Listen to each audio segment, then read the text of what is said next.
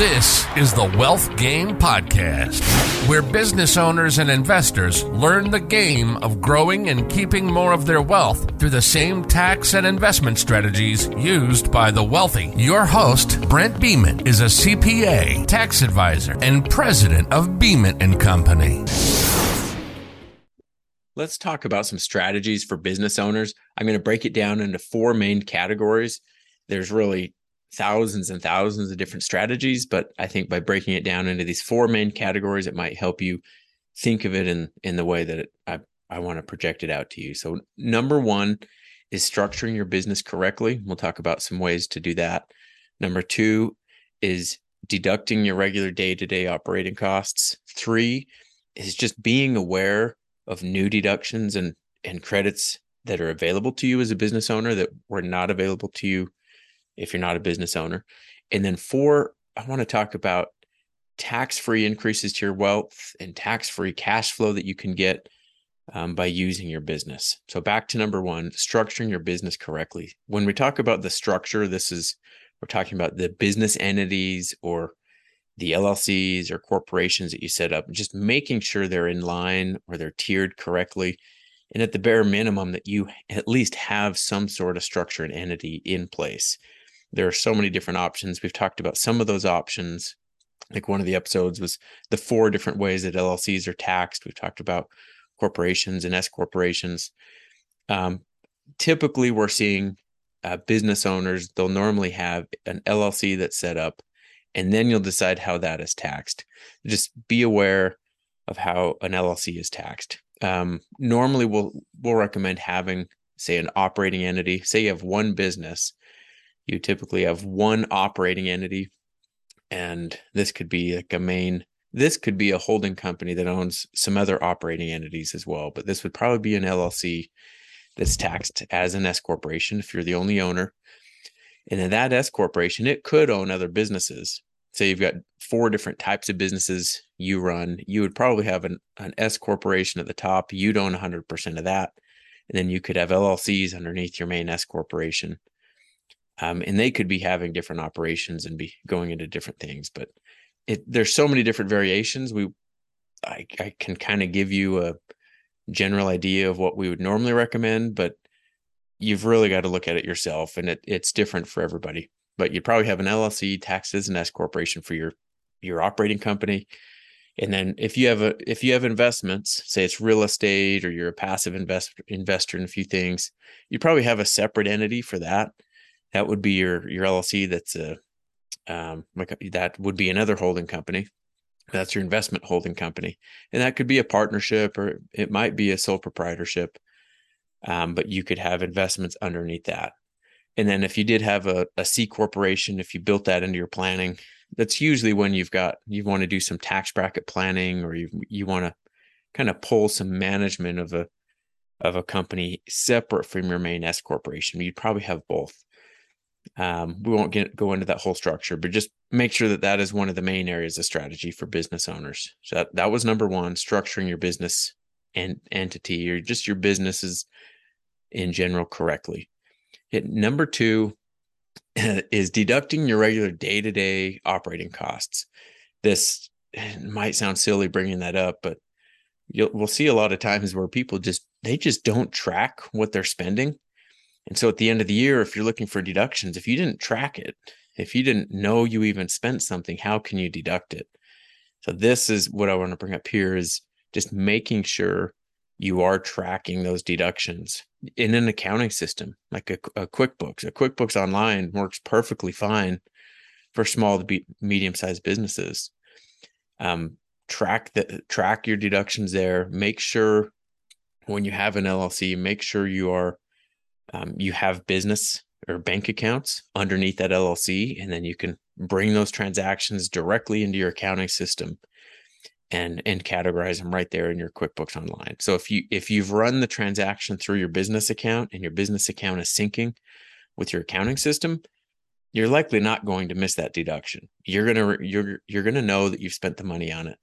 The issues that we see is where people will have, say, a checking account in another business or their personal checking account, and they're spending things. They've got deductions through those accounts, but it's just mingled with their personal accounts, or mingled. Yeah, their few business deductions are completely mingled with their personal deductions, and they just get buried, and you just can't find them at the end of the year. On one side, it's not good for taxes because they get buried and you can miss the deduction. On the other, you just don't want to mingle personal and corporate funds. That's more of like an asset protection and liability protection. Just not good to do for your asset protection planning. So make sure you do have an accounting system in place, and make sure you're syncing all your business transactions with that. And then you can, the way that you categorize those, or it is important in the way that you categorize it, but even more important is to just capture those transactions and just have the ability to categorize them somewhere, just so you don't lose it. Okay, so we've gone through structuring. Number one was structure your business correctly. Number two, main category of these strategies is just deducting those regular costs.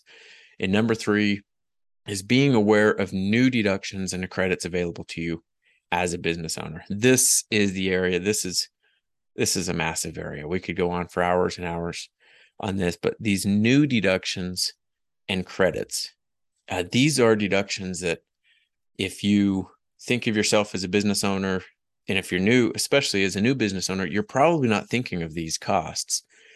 Sometimes the tax code will change and it'll bring up completely different opportunities, or it'll pull back on opportunities. Like one of these was like entertainment costs for you as a business owner. Say you wanted to go take one of your colleagues or a potential client, you wanted to go take them golfing or to a basketball game or a football game. For years and years, we were able to deduct those costs. They were called entertainment costs, and you could deduct them, but we'd only be able to capture about 50% of it as a deduction for your business.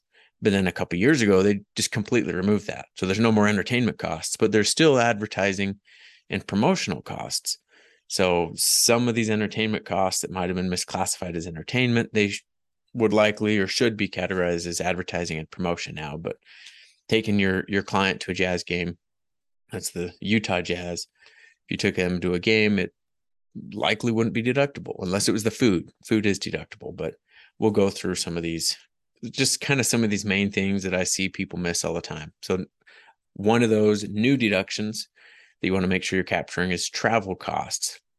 As a business owner, or even as, say, an investor or a real estate investor, if you're traveling to potential places that you want to do business, you're traveling to where you have service providers, you're traveling to meet your CPA, or you're traveling to meet potential clients. If you are traveling, or as a real estate investor, you're traveling to places where you're wanting to invest, make sure you're deducting those costs.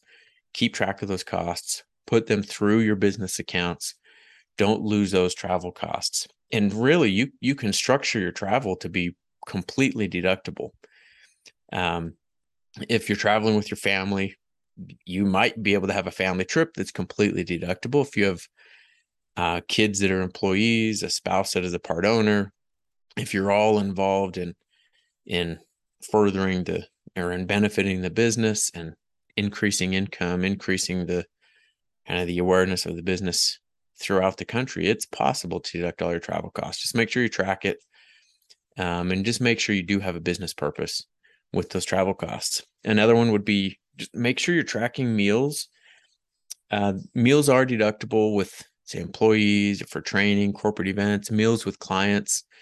If you're having meals with, say, your spouse, and your spouse is a part owner, deduct those meals. I'm sure you're talking about business. And if you're not talking about business, I'd recommend it, and it'd make your meals deductible.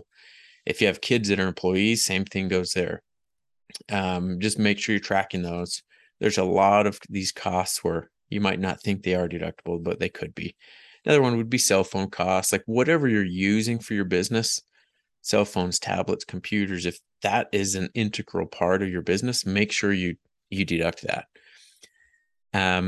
If you have, we have an episode completely and dedicated to this specifically, but the business use of home costs, it's not that complicated once you understand how the calculations work and what you can and can't deduct. But make sure you are deducting part of your home if you have an administrative office there, if you are working there, if it's a key part of your business, if you're meeting clients there, if you're storing inventory there, if you're parking corporate vehicles there, if you have tools or you're actually doing work for your business there, make sure you're calculating that business use of home deduction. There's a lot of aspects to that that can be very beneficial. Another one of these is paying your family to help in the business. There is that opportunity of paying your kids. Say you've got a 15 or 16-year-old son or daughter and they help you. They're a big part of your business. Say you run just as a quick example, say a landscaping business, and you bring them along to help you mow the lawns or lay sod or plant trees. If they're there helping you in the business, don't make them work for free. Make sure you're paying them, because the business can get a deduction and they can earn up to $12,500 a year completely tax-free. Your business gets the deduction, it goes to them tax-free, and you just saved what was sent over to them. And then when the money goes over to them, make them share in the costs of running your household, paying for their own food, paying for their own sporting, their own clothing or sports types of thing. It can be very helpful to get that deduction that they don't have to pick up as income. And it doesn't just have to be your kids. It can be parents. If you have parents or other family members in lower tax brackets than you, that can be helpful. You get the deduction at a higher tax bracket. They pick it up as income in a lower tax bracket. That can be very helpful. This last one, just in this area, I'll have as a recommendation today, is the Augusta rule. The Augusta rule is where you can have your own business rent part of your home or all of your home for up to 14 days a year from yourself. Might sound a little strange, but this was a specific tax law that allows homeowners, so individual homeowners of their personal home, they can rent out their home for up to 14 days. They can get 14 days of income off of that. Say they rent it out for $1,000 a night. They can get $14,000 of cash completely tax-free for renting out their own home. Now, if you're a corporation or your S corporation, you can rent your home, again, say for $1,000 a night. You'd want to make sure it's reasonable, comparable to other rentals in the area. If you rent it for $1,000 a night, your business gets a $14,000 deduction, which reduces your taxable income. And whatever your tax rate is, multiply that by 14,000, that's your tax savings. You might be saving $5,000 by doing that, or even more. Say you're in a 37% bracket, you could save more than $5,000 of taxes just by documenting it and actually transferring over the money from your business to your personal account as a payment for that rent. Okay, so that is number 3, being aware of the new deductions. We've gone over structuring your business correctly. We've gone over deducting your regular day-to-day operating costs and tracking those. And then number 3 was being aware of the new deductions and credits specifically for your business that you might not otherwise think of. And then number 4 is the tax-free increases to your wealth or cash flow. And I'm going to explain what I'm talking about here. So there are ways that you can increase your wealth, or you can have cash flow that are completely tax-free. And I'll give you some very specific examples of how this works and how you can capitalize on this opportunity. One of these is, kind of the tax law with this is where if you get a loan for your business, let's say you get a $200,000 line of credit on your business, what happens? Like the accounting wise, what happens? So you would get a $200,000 deposit into your business bank account. And on the other side of this accounting entry, you're going to owe $200,000 back to the bank. Well, the tax law is where if you receive something, but as you receive it, you simultaneously, you owe that money back to someone or to the bank, that is not income to you. It's not income because you owe it back. If you received it and you didn't have to pay it back, that's when it would be income, but you have to owe it back. So you have $200,000 of cash. You could go do whatever you want with the cash. And because you owe it back to the bank, that's why it's not treated as taxable income. So there's no taxable income to you, but it just increased the assets on your balance sheet in your business, the cash asset, but it also increased the liability. So if you have them offset each other like that, that's when you don't owe any tax on it. So what could you do with that $200,000 of cash? That's where the opportunity comes in. If you're taking $200,000 out of your business, or you get a line of credit in the business, you take that cash out. Say you go and buy a pool for your own house, your personal house, and there's no business reason for it. There's no way to justify a pool as a deduction. That would be a personal expense, and there's no benefit to you on the tax side.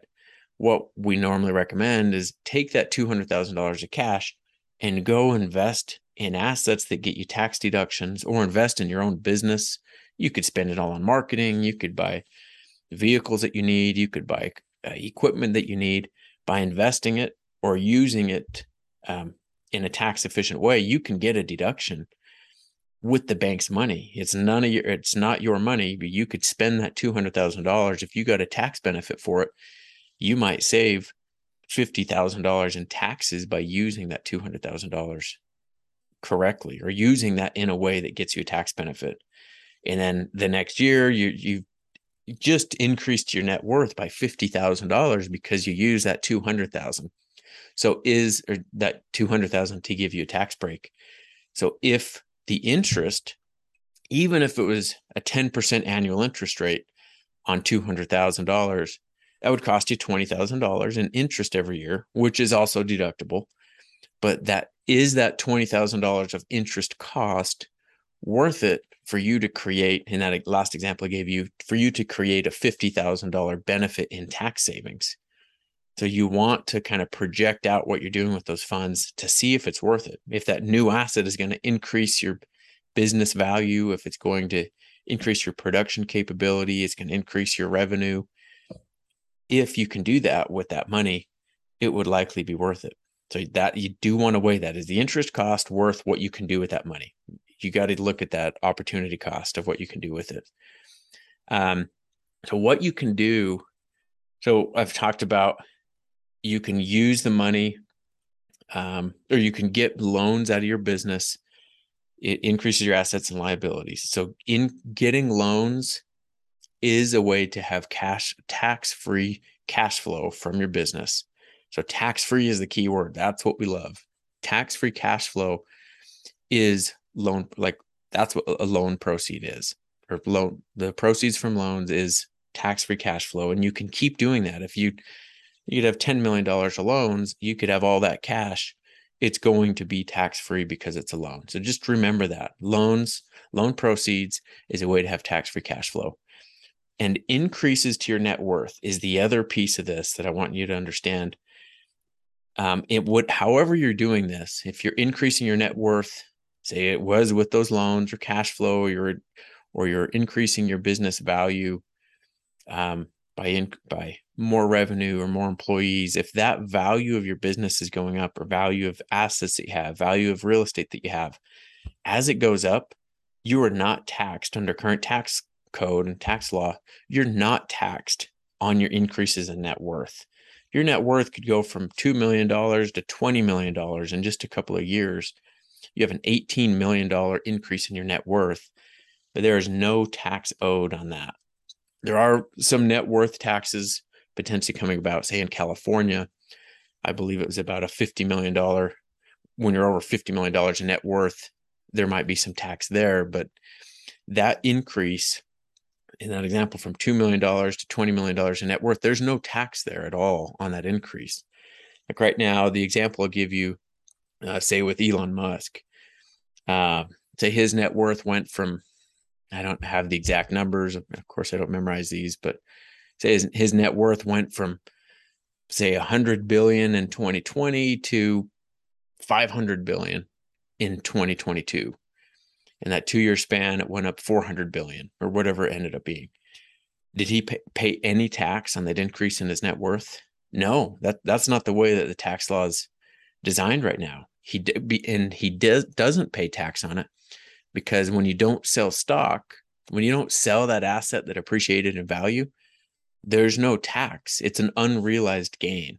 And under current tax law, we are not taxed on unrealized gains. And that's what it is. When you own stock, when you own assets, as it goes up in value, There's no tax until it's sold. So, but you want to be aware of that unrealized gain and the potential tax if you did sell it. But if you don't sell it, there's no tax. So here's something I know he's done, and a lot of real estate investors, we do this as our real estate goes up in value. But him specifically, say the stock value went up from 100 billion to 500 billion, and that's a $400 billion increase. He could collateralize that stock. And a lot of times you can collateralize up to 50% of your stock. There's a lot of brokerages that could do this for you. Whatever your increase was, or whatever the value of your stock is, you could take a loan out for part of that. Say you take a loan for half of that. And it's in his example, let's say he took a loan out for $200 billion because his stock is worth $400 billion now. When he gets a $200 billion deposit, is he going to be taxed on any of that? He wouldn't. There'd be no tax on it. Really, it depends on what he does with that next. So in the case with your specific investments, if you could own Tesla stock, or you could own Apple stock that goes from $100,000 up to $1 million of value. If you have $1 million of stock sitting there, and this would be stock outside of your retirement plan typically, but if you have $1 million of any stock, you could find a brokerage that would loan you half of that, or potentially more. You could get a $500,000 check that's completely tax-free. And then you could go create deductions, grow your business, grow your net worth with that tax-free cash flow. So that's the key point I want to make sure to illustrate here, is that figure out ways and look at those opportunities that give you tax-free cash, and then use that cash to go create deductions or increase your net worth or increase your investments. So that's the point I want to make there. What you're losing, kind of, if you look at the pros and cons of doing that, on the downside, you are paying interest on that loan. So your question yourself is the interest I'm paying on this loan worth putting that in to increase my net worth or creating these deductions? If you're paying a 5% interest rate and you have investment opportunities or ways to grow your business with that money, it's probably going to be worth it. If you just took that loan, though, say in that example where you had $1 million of stock, if you take $500,000 of a loan and you just put the money in your checking account and it's earning zero interest, but all year you're paying 5% back to the brokerage for the loan you have, that's probably not going to be worth it. So if you don't have anything to do with the money, you don't have investments, or it's just going to sit there, I wouldn't do it. But if you have those other opportunities to create deductions or start a business or get into real estate or investments or oil and gas or start a syndicated fund type of thing, then it could be worth it. You've got to understand the tax law behind it and understand what opportunities you do have. So hopefully that helps by giving some of those examples explains or helps you understand what I'm trying to get across there. But these are some of the main strategies for business owners I like to discuss. And remember, number one was structuring your business correctly. We talked about deducting, just making sure you're deducting your regular day-to-day operating costs. Be aware, this is number three, be aware of your new deductions and credits available to you. And then the fourth one was be aware of the opportunity with the tax-free increase to your net worth, ways to get tax-free cash flow back to you. There's just so much opportunity there. But I hope you've enjoyed this. I hope you can use this to increase your wealth and decrease your taxes. Thank you for listening to today's episode. Be sure to subscribe and please provide a review of what you thought of this episode. For specific topic requests or questions to be covered, please email questions@wealthgamepodcast.com.